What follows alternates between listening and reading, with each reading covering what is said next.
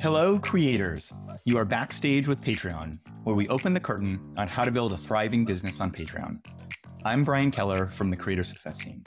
And today, we're talking with Tom McNeill, who's a senior partner manager at Patreon, working with high-earning creators on the platform to grow their membership business.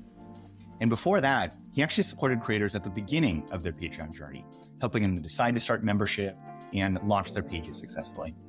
He's also been involved with arts and creativity really his whole career across the UK and New York, including the Academy of Ancient Music and live music production companies, music management companies. And in particular, we wanted to have Tom on the show because he's been pioneering some tactics for Patreon creators on how to promote membership to their audience and talk about the benefits, especially around the exclusive content they get access to. So he's got a range of techniques on how do you preview and tease aspects of your creative work with the data to back up what kind of impact can it have on your audience and on your business there. So it's a great chance to share some of these best practices that we've developed with the largest creators on Patreon and to bring it to all the creators out there who could be leveraging these kind of tactics as well. So let's get started with Tom McNeill on Backstage with Patreon. And let's be a little bit more specific. What does it mean that you work with some of the largest creators? What do you actually do and talk about with them? Yeah, that's a great question, Brian. So yeah, as one of the dedicated partner managers on our team, I get to work with creators like Crime Junkie, The Friend Zone, Tim Dillon, Ladies and Tangents, Channel 5, just to name a few. And it's really stimulating and brilliant for me, for our team, because there's a great variety in there. There's some of the top performing podcasters in the world, some of the top performing YouTubers in the world. And so we get to support them in their work and also learn from them so that we can feed the soil of the expansion, growth, retention work that we do with the top creators on the platform, and also with scalable programs that anybody, any creator listening to this podcast can get access to as well. So I find that very invigorating. And then in terms of the actual structure that we try to bring to those interactions and those kind of coaching roles that we have with top creators, we try to do three main things. Thing number one is that we work with a creator to really understand them, understand their business and how membership fits into that. Then once we've understood that, our second goal is to give them the tools to really optimize their membership. And typically these creators really know their business really well. And really what we're doing is nurturing the top 1% of their decision-making, because they're already doing a lot of things incredibly well, but it's really just making sure that they're totally set up for success and achieving the full potential of their membership. And then the third thing that we do is amplify their good news stories. We do that externally so that other creators can learn, hey, look at what this creator has done. They've experienced this wonderful moment. What else can I, as a creator, learn from this other creator who's having a great moment? And then also we amplify those stories internally so that we can make Patreon the best possible membership experience and product that it can be. So we get to have conversations with our product and design colleagues and say, hey, look, this is how Channel 5 and Andrew Callahan are using Patreon video. What can we learn from that so that we can keep building and improving the product so that we build for the future of our creators, ourselves, and patrons who use it. And you mentioned some big name shows and creators that I think a lot of people have heard of. Should we just assume they've got it all figured out? They're excellent operating on every dimension. It's hard to appreciate, like, what are they also struggling, looking how to get better in some of the ways that are similar to smaller, emerging, growing creators as well? Yeah, absolutely. So I think that in most of these partnerships between Patreon, all of our kind of creator facing roles and the creator themselves, I typically find that, the creator is the world expert in what they do and their audience. Nobody knows more about their work, their dreams and their audience than they do. And anybody who says that they do is probably overestimating their abilities. So the creator is the world expert in their practice and in their audience. We're the world experts in membership and in running a Patreon. And I think that is the common thread that runs through creators of all sizes that we work with, is how to bring those expertise together to improve the overall membership picture. And broadly speaking, I would say that the things that everybody's working on are, first of all, like, how can they acquire more members and kind of like really bring the full potential of that membership to bear? Also, how can they improve retention? How can they make sure that they're retaining the most number of those members within their membership? And then the bit that's fun in the middle is like, how are they keeping the membership exciting and engaging for them as a creator? Whether you're on day 1, day 101, day 1001, the thing that I love seeing and hearing from a creator is that Patreon is their favorite part of the internet. It's their favorite online experience because there aren't algorithms getting in the way and there aren't gatekeepers telling them what they can and can't say based on the current trend or hot topic or whatever TikTok says is cool right now. And I think keeping that fresh and that engaging and making the most of that is a challenge and an opportunity that creators of all sizes encounter when they're building their Patreon, building their membership.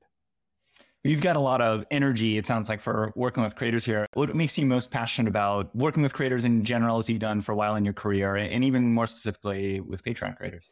Definitely. Well, this morning's energy is partially to do with the cupcake that our office manager in New York put in the way this morning. But so, yeah, passion for creators kind of fits into kind of like two main categories, professional and personal. So in terms of the professional side of things, as you alluded to at the start of the pod, I used to work with creators. I used to be an artist manager and represented projects for people like Quincy Jones and Stuart Copeland and Becca Stevens. And that involved working from the outside with a lot of platforms. And I remember the singular joy of encountering what I would have described then as a competent human on the inside of a digital platform to be my strategic partner, to be a thought partner in the way that we were using the services best, and to really help me kind of solve problems that I was encountering whilst working as an artist manager with my creators using things like Spotify for Artists, SoundCloud, other services that really help you scale your work to a larger audience and build a robust business.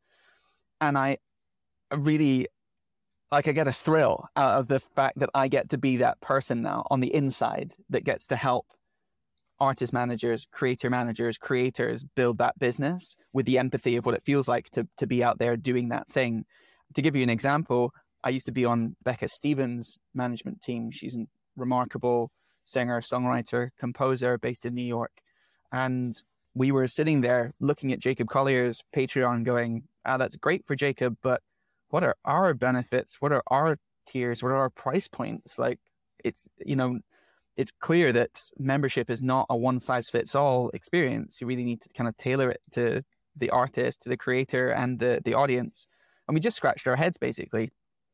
And then I joined Patreon back in 2019. And in 2020, I got to work with Becca from the inside and give her these data-backed principles that were going to help to shape price points. And we're going to help to tailor benefits. And we're going to build a membership that was hers, that her fans were going to love, that she was going to love, that was going to really contribute something very meaningful to her business structure. So that's the professional side of things. And then on the personal side of things, I read Angela Duckworth's Grit last year. Great book for anybody looking for something on their reading list. And she encourages folks to articulate sort of like a mission statement or a North Star by which they can kind of judge their personal, professional decision making. And she said that was like a very influential thing to do if you are really kind of looking to kind of make progress on your personal goals, is really writing them down, like articulating what does this look like. And for me, I worked out that my North Star was bringing art to life. And to me, what that means is bringing a creator's ideas to life, bringing art to life in that way, bringing those creators' ideas into the lives of other people, or bringing their music into the lives of other people, or their podcasts into the lives of other people. And that's bringing art to life at scale. And then bringing art to life kind of in the way that we bring creativity to our own personal lives, bringing art to life in the way that we interact, in the way that we express our ideas, in the way that we, I think the phrase that we used at Patreon yesterday was like, we take the work seriously, but we don't take ourselves too seriously. And so, yeah, for me, kind of bringing art to life is a personal mission statement.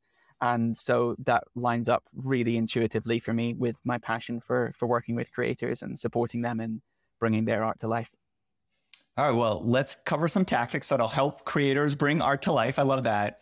Yeah. And I want to start with, why should all creators really be looking at growth and acquisition? Some creators might say, oh, I'm already a pretty good size, or I'm doing well on that. But I think you feel like a lot of creators should be paying more attention to that. Yeah, absolutely. So I've been at Patreon for 3 years or so now. And the thing that I get really excited about is when I see a creator discover a growth lever for themselves. Because when you discover that lever through experimentation with different tactics, and you know how and when to pull it, it means that you can experience repeatable, consistent growth. And that's what a lot of kind of creators are looking to do, that they kind of grow their membership in line with the way that they're growing the rest of their career. To take a step back, I think that there's like a broader kind of like framework that we see just working, not just on Patreon, but like for business as a whole. And for a lot of creators, they're running kind of small, medium-sized businesses. And yeah, I was in a wonderful office hours with our head of finance, Carlos, and he was just distilling things down to a management consulting framework that, you've probably got your own spin on, Brian. But he said, as a consultant, as a coach, which is what, our partner management team really are, in my view, you walk into a business and you ask two questions. How is this business making money? And how is this business losing money? And you try to optimize for making more money, and you try to reduce the loss. And when you look at membership, the way that you make money is by acquiring members or upgrading them within a multiple tier structure. And the way that you lose it is when they leave or downgrade.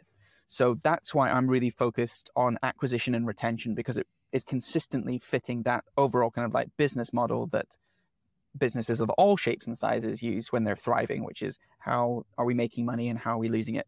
To give an example there, Amanda Seals is one of the creators that we've worked with in Pull Up, which is our BIPOC program, Creator Accelerator, as well as within partner management.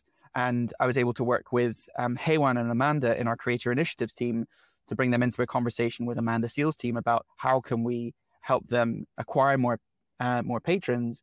And we identified that that Amanda was going on a live tour, and that this is a great opportunity to engage with members, potential members in real life. And we span up an idea whereby if you became an annual member at a live show, you were going to get access to an exclusive piece of merch that you could only get if you were taking part in that process.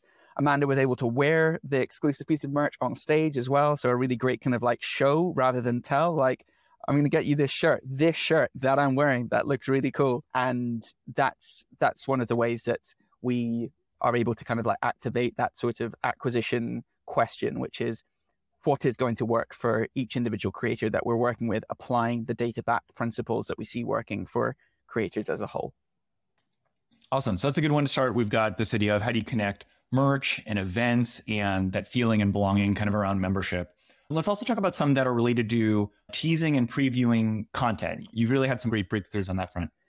Yeah, I cannot nerd out enough about the principles of kind of what we'll say like is really kind of teasing, showing rather than telling. And to take a step into like a conceptual space, I often like to think about the principle of the pie shop, the bakery. Many's a time that I have walked past a pie shop that has a sign that says, "Great pies inside. Pies for $10. Get your pies here." I mean, like, I very rarely read that sign and like go in to get a pie. However, if somebody is standing outside the pie shop with a free sample tray and says, "Hey, we've got some great pies in here, but I'm not going to tell you about it. I'm just going to let you taste it. Would you like a free sample of the delicious pies that we make?" I can't think of a single time that I've walked past that tray and not tried some of the pie, because it costs me nothing. And that is their acquisition funnel that leads me to buy pies I wasn't intending to buy, because I've had a free taste and I get the FOMO of the full pie. And they're like, "Well, if you like the free sample, the pie shop's right here. And you just walk through that door and it's going to be like $5, $10, whatever it is." And I think most people will be able to relate to that. The idea that as a consumer, as somebody who is in a potential audience or walking down the street, not intending to take part in like a moment of purchase, being given a free sample of the thing that somebody is really building their business around is an excellent way of driving interest. Not just that, but some portion of the people walking down the street will take a free sample and move on, that doesn't mean that they're never going to buy a pie. That means it was their first taste. Some people will be very enthusiastic and buy the pie straight away. Some people might kind of like come back the next day, try a different free sample, find the flavor that they like. What does that mean for membership? Well, the thing that we found from a data perspective is that using this principle specifically in kind of podcast and video environments is incredibly successful for building and growing memberships, really driving new pledge acquisition. To give some specific examples of what we're talking about here, anybody kind of listening to this could kind of like check out for themselves. Channel 5 and Andrew Callahan are a really remarkable video journalism channel on YouTube. And if you search for Channel 5 clips, what you're going to see there are kind of free samples of the exclusive content on the Channel 5 Patreon. And what Andrew does is basically sets up the story over the course of like 3 to 5 minutes so that you get a real sense of what is going on with his membership. And then at the end of like 5 minutes of amazing storytelling, there's a call to action at the end, which is Andrew saying something along the lines of, you've just watched the first 5 minutes of our story about this particular topic, whatever it may be. If you want to see the rest of it, you can do that right now by going to patreon.com/channel 5. He might also add in something along the lines of, and by joining the membership, you're supporting independent journalism in the internet age, something that really gives somebody a sense of the overall kind of cultural and community that they're contributing to. But that is kind of like an archetypal demonstration of what I would describe as being the teaser tactic. You've given kind of maybe 5 to 10% of a full episode, and we see that driving acquisition really strongly. The second example that I'll give is what we call kind of like the 2-part tactic. This is something that True Crime Obsessed do really well. What they'll do is tell a story in 2 acts, effectively, on their podcast, both full episodes, so like 40 minutes, an hour, something like that. And at the end of part 1, they'll say, tune in next week to hear part 2 of this story, unless you want to hear it right now, in which case you can go to patreon.com/True Crime Obsessed and listen to part 2 of this episode, along with a ton of other great benefits. And that's a really good way of doing that pie shop analogy. You get half the pie. Do you want half of the pie, the rest of the other half right now? Yeah, I do. Great. Okay, it's through here. And the third example that I'll give is what we kind of see as being the extended episode tactic. This is something that the Yard do really well. And the Yard, again, if you want to look them up, they're on YouTube, and they will make a full like 60-minute episode available for their YouTube viewers. And at the end, they'll do something really kind of like cheeky, which I really like. I've got a lot of time for, but they'll have done this really generous episode, so nobody's complaining that they aren't getting full episodes. We've got this wonderful thing. And then one of them will like nudge the other one and go, hey, didn't something crazy happen to you this week involving like your mom and a family party and a plate of spaghetti? And the person will be like, yeah, but it's embarrassing. I'm not going to tell it here. I'll tell you what, I'll tell it on the Patreon. So if you want to hear the story and you want to hear us chat for another 30 minutes, then you can join the Patreon right now, and you're going to be able to see that at the $5 level, whatever it might be. But in each one of those examples, the teaser tactic, the 2-part, and the extended episode, what you're doing is putting free content in the channels and the spaces that your audiences are used to encountering your work. Everybody feels really great because they're getting something for free. And then whatever proportion of your audience are really ready for membership are also given the opportunity to have a deeper participation with you through exclusive content. And then strategically, you'll have built, community and other benefits around that. But that initial lever that we were talking about, like pulling a growth lever, that for all kind of like video and podcasters, I would say if you're going to experiment with a tactic, experiment with this one, because we've got the data to show that it's hugely impactful. All right, so we've got teaser, 2-part, extended content. Yeah. If a creator is listening to this and saying, that sounds awesome, I want to do that, but how do I pick a particular tactic? How do I find in my content, in my art, like what is the piece that's going to fit this idea of giving them that flavor and taste of the pie? Yeah, I love it. Great. How do we pick the pie filling? That's perfect. So the first thing I'd say is that a really good thing to embrace when you're trying any new growth lever is an experimentation mindset. So be open to the idea that you are going to have maybe, if you've got multiple flavors of episode that you do, plan to try this tactic out with like 3 different flavors across 3 different weeks or 3 different months, whatever you want to try out with. See which one performs best. You may learn something, you will learn something about your audience and your creativity that is personal to you. That goes back to the principle we were talking about before. You know, you're the world expert in your art and your audience, and we're the world expert in membership. So by using this expertise that we have on a growth lever, you're going to learn something about what performs best for you. To be granular about it, I'd say that if you've got a particularly spicy topic coming up and you're willing to put it behind a paywall, that does do really well. And the other thing that I've noticed from our data that I think is like a really interesting principle is also the idea of immediacy of current events, current affairs, what we might call inciting events. So to give a recent example, when the Queen died, I noticed that a couple of our podcasters did monarchy-specific episodes and put it behind their paywall. And we saw huge pledge acquisitions for those episodes. We actually saw the same thing for the January 6th riots.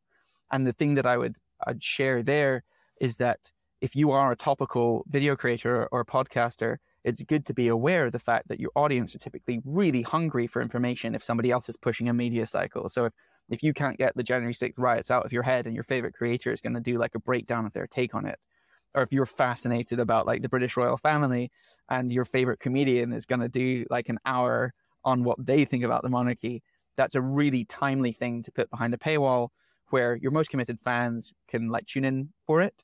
And even if you want to release it later as a public bit of content, that's something you can do too, because you're making the rules. It's your Patreon. You can do what you like. So yeah, experimentation mindset. And if you do have something spicy and relevant to current affairs, that performs really well too. Got it. Well, and I think one final challenge or reluctance we might see with some creators is, well, it feels a little too salesy, too promotional. I don't like having content that not everyone can access. What can we do to reassure some creators that are almost ready to go, but have a little bit of that doubt? Yeah, absolutely. So I'd say that actually, again, if we take a step back and we look at what fans are really up for doing, we see monetization and value for value exchange everywhere that we look.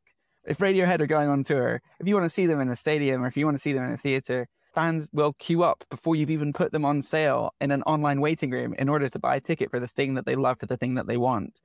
When people are doing merch drops, again, things sell out because people have been refreshing a web page to get into a store in order to have this value for value exchange for something that's going to bring joy to their life. If we look at it in terms of even bands that like might bring out multiple different types of vinyl, like I don't know a single music fan who's been in a situation where their favorite bands brought out 4 different vinyl variants and is like, God damn that favorite band for giving me more opportunity to bring their art into my life. So, I think all of these kind of like monetization actions can provoke anxiety within an artist. But the thing I'd say is, number one, you can look around you and see that actually this is something that fans are very happy with. And actually, number two, think about what you feel like when your favorite creator makes something available for you, because that's what a Patreon or a membership is. It's an invitation to have a deeper participation with the art that you love. To give an example of this, I was working with a manager they were talking with their creator about whether to launch a Patreon or not. And they were kind of in two minds, kind of like you're describing, Brian, like unsure about whether to launch. And I said, okay, let's just press pause. Do you use Patreon? And they went, oh yeah. And I was like, oh, what do you use it for? And they said, oh, well, I'm a member of my favorite Harry Potter podcast. Said it like a little bit sheepishly. And I said, oh, how does it make you feel? And they're like, oh, it's amazing. I love it. Yeah, because I love the podcast anyway, but then I get these bonus episodes and I've got this community that I get to chat to. I got this cool opportunity to get some exclusive merch the other week. I love it. And I was like, great. That's what we're going to do for your fans. That same feeling that you have about this podcast that you love, that's how your fans are going to feel about your membership as well. And I think that sort of just kind of like taking a step back from your anxiety and instead thinking about the happiness that you're going to be able to give to people who love your work anyway and who get another opportunity to engage with you is a great way of framing your confidence going into a launch. Awesome. Well, Tom, that's a great place to wrap things up. We've got teaser, 2-part extended tactics. We've got our Kai shop metaphor here and this encouragement to really invite your audience into your membership with these kind of tactics. So thanks so much for joining us on Backstage with Patreon. Thank you, Brian. It's been a pleasure. Tune in next week to Backstage with Patreon, when we have an interview with singer-songwriter Rebecca Loby. She's released 5 studio albums, been a contestant on The Voice, and has been running her Team Loby membership on Patreon for over 5 years. We get into how to immerse yourself in a community of other creators online and around the world. To catch every episode of Backstage with Patreon, follow or subscribe in your podcast app and leave us a review. We also have transcripts available at patreon.com/backstage. You're growing as a creator by listening to the show, so why not share the insights from this episode with another creator on Patreon or who is running a creative business? We'd love to have you as an active collaborator with Backstage with Patreon. Come join the discussion in the Patreon Creator Discord. Follow the link in the episode notes, and you can get answers to your follow-up questions directly from the guests and weigh in on what topics we'll be covering next. Editing by Tyler Morissette. I'm Brian Keller. See you next time, Backstage.